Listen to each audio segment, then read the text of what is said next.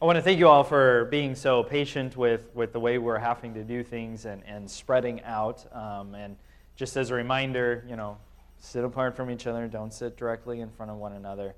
And I thought I would never be alive at any point to have to tell people in church to sit farther back and to spread out. It slowly kills me on the inside to do that. But it is necessary and in order for us to do what we need to do. The message that is coming to the church that we're looking at today out of Revelations, Thyatira, is a simple message. Hold on to the works of Christ. Hold on to the works of Christ. Hold on to the crucifixion. Hold on to the resurrection. Hold on to the presence that has been won for you. Hold on to the ascension, the fact that you have a king who reigns in heaven. Hold on to these works of Christ. Now, there's a certain relevance for us today in that same message as something for us to hold on to. But the church that is being spoken to here in Revelation, it may not be facing the same challenges we face. And in fact, and it may not even be having the same benefits that we have benefited from in our own faith. So the positive thing that the Lord gives to that church is a statement that I know that the works and the love that you have goes beyond that which you had at first. Kind of the opposite that was given to another church. That their love and their passion for the Lord has only grown since the beginning. And I can't think of any kinder word to be said to a church than that. If at the end of time, when the Lord returns and He says that to Lamb of God, there will be at least one of us proud. I can tell you that. So they have this good mark that is coming to them, but this one thing Jesus has against them, he says, is that you've let the woman Jezebel among you. Now, this is an interesting statement. This is an interesting reference that is made here. It is the only reference in the New Testament to this Old Testament person. In fact, even in the Old Testament, that name is not used in any sort of reference to character or to any sort of situation, but here it is. And from now this point forward in culture, the name Jezebel means something. And here in Revelation, as it's being spoken of, Jezebel herself stands for something. She was a wife that introduced idol worship into Israel. She was a wife who brought in false worship and preaching and teaching of false gods, and kind of let this be as it's great that you, Israel, have your Yahweh, but we also have these other gods. Maybe these other gods for when Yahweh isn't working out totally, or doing what you wanted, or Yahweh can handle this part of your life, and these other gods are here for all the rest of that's going on. Jezebel stands for this teaching and this belief that all faiths, all beliefs, all gods are equal. Have you ever heard the phrase, many paths, one God? That's Jezebel. Have you ever heard it's okay that you believe what you believe and I believe what I believe, and we're all going to go and end up in the same place? It's okay that you believe what you believe and I believe what I believe. It's all about caring for your neighbor. I heard that one earlier this week. That's Jezebel. Sometimes we kind of try to make it academic and use the word syncretism for this. Have you heard that phrase before?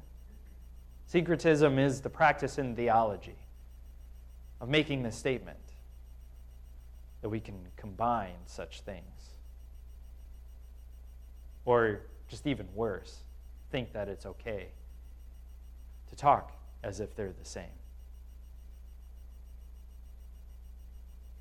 This is the threat that's coming to the church that is there in Asia Minor that is being spoken to by Jesus.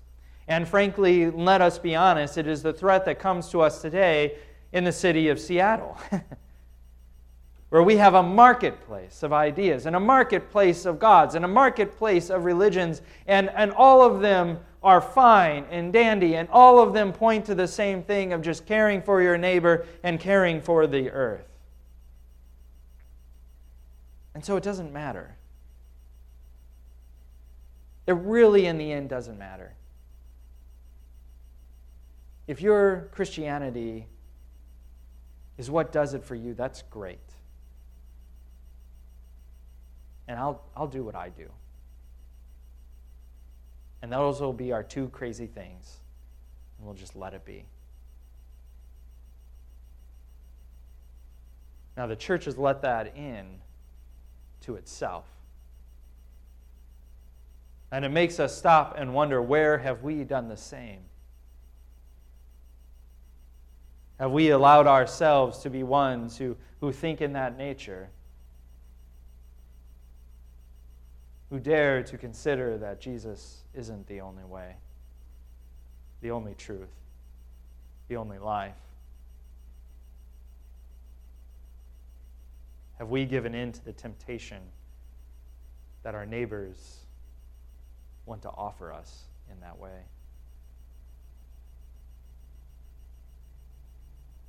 It's a tough question. I think sometimes the threat even comes a little bit more disguised. It's in us giving ourselves the fact that, yes, I will let God handle this part of my life. I'll let Him handle my salvation. But when it comes to my health, that's me. That's me living perfectly, or me living in complete health and the best I can. He has nothing to do with that in any sort of way, or at least until things get really bad. When it comes to my finances, that's just been up here. I'm the one that's navigated that realm here. It's the God of my own mind. I'm the one who's been able to save up that money, or I'm the one who's been able to make those financial decisions, and therefore that money is mine.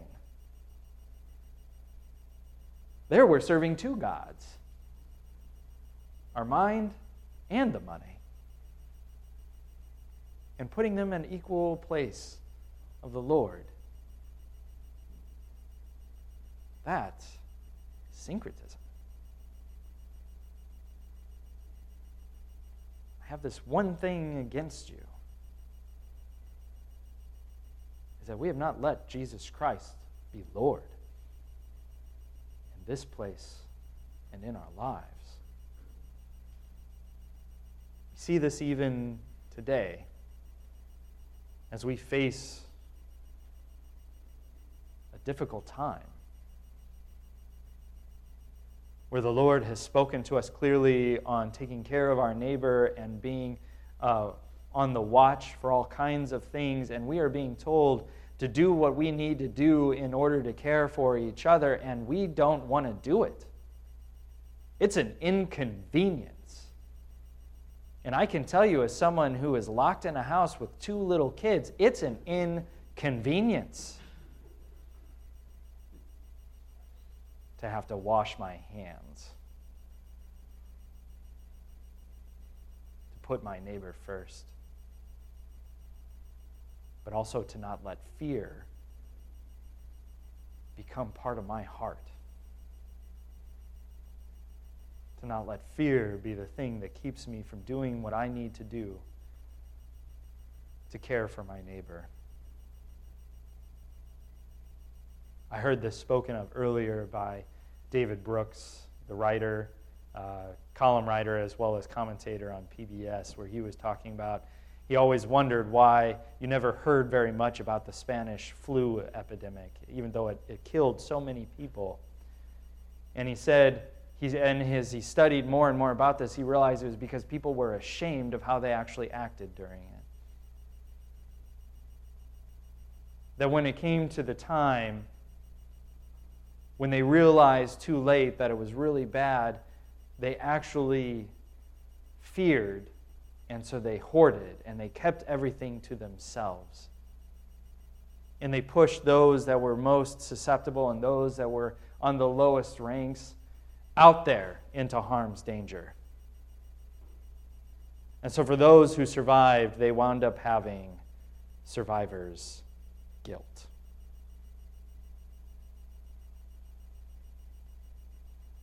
Don't let fear be your Jezebel.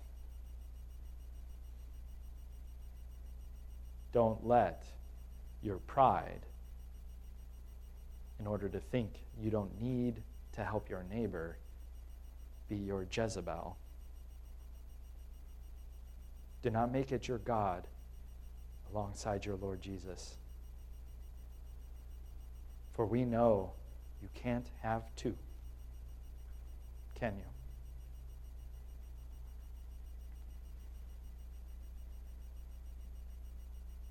Jesus, as he's speaking to this church, he makes it very clear in this statement that he knows that not everybody has given in to this temptress. Not everybody has looked upon this Jezebel that is in their midst as the folly that is spoken of in Proverbs.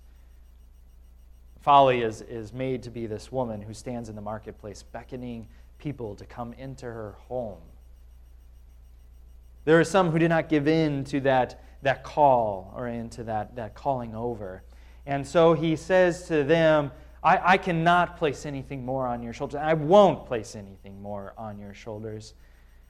But to the one who remains faithful, to the one who remains steadfast, to the one who examines his heart and pushes out those other gods, to the one who does not give in to that Jezebel, and when he finds her in his life, casts her aside in repentance. To her, or to them, to the ones who do that, they will have authority over the nations. They will have the morning star. Morning star. It's this image that sometimes we speak of in Advent and pops up in our readings or comes up during Christmas time.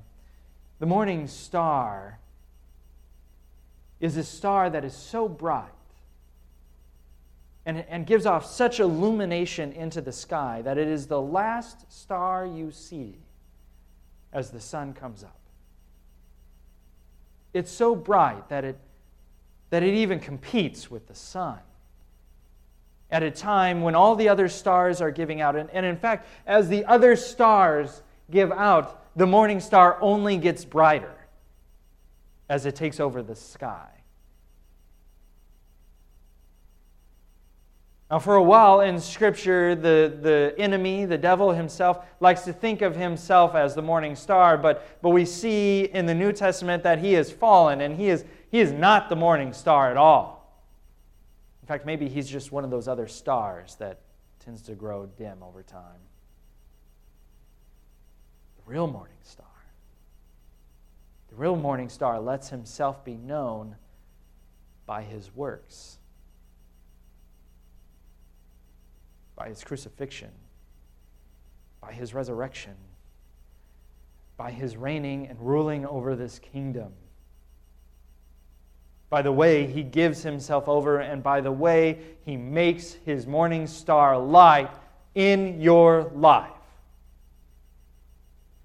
To those who push out that Jezebel, to those who repent, to those who make their lives ones of Jesus Christ, they will have this light in their life. They will have this morning star. And the good news for us today is the morning star beats back the darkness of our time. The darkness of our world calling us to these other gods. The darkness of our world calling ourselves to our pride, calling ourselves to our obstinance, calling ourselves to our fear. It beats back the darkness of a COVID-19 virus. beats back the darkness that all of us face right now of isolation, of loneliness, of feeling like there's nothing we can do. The morning star comes into your life and into your home and into all the dark places that are around us, and even into the homes and into the lives of our brothers and sisters who can't be here with us today. To you, Lamb of God,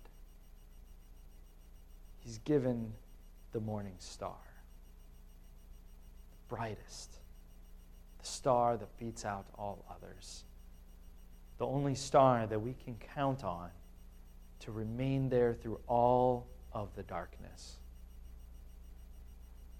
through the darkest points at night, to the times when it almost seems like it's over, or those times in the middle of the early morning when it seems like night will never end. It's still there. Still there for you. Still there as a part of you. For the morning star has called you His and shares His authority over all things and His light that beats back the darkness.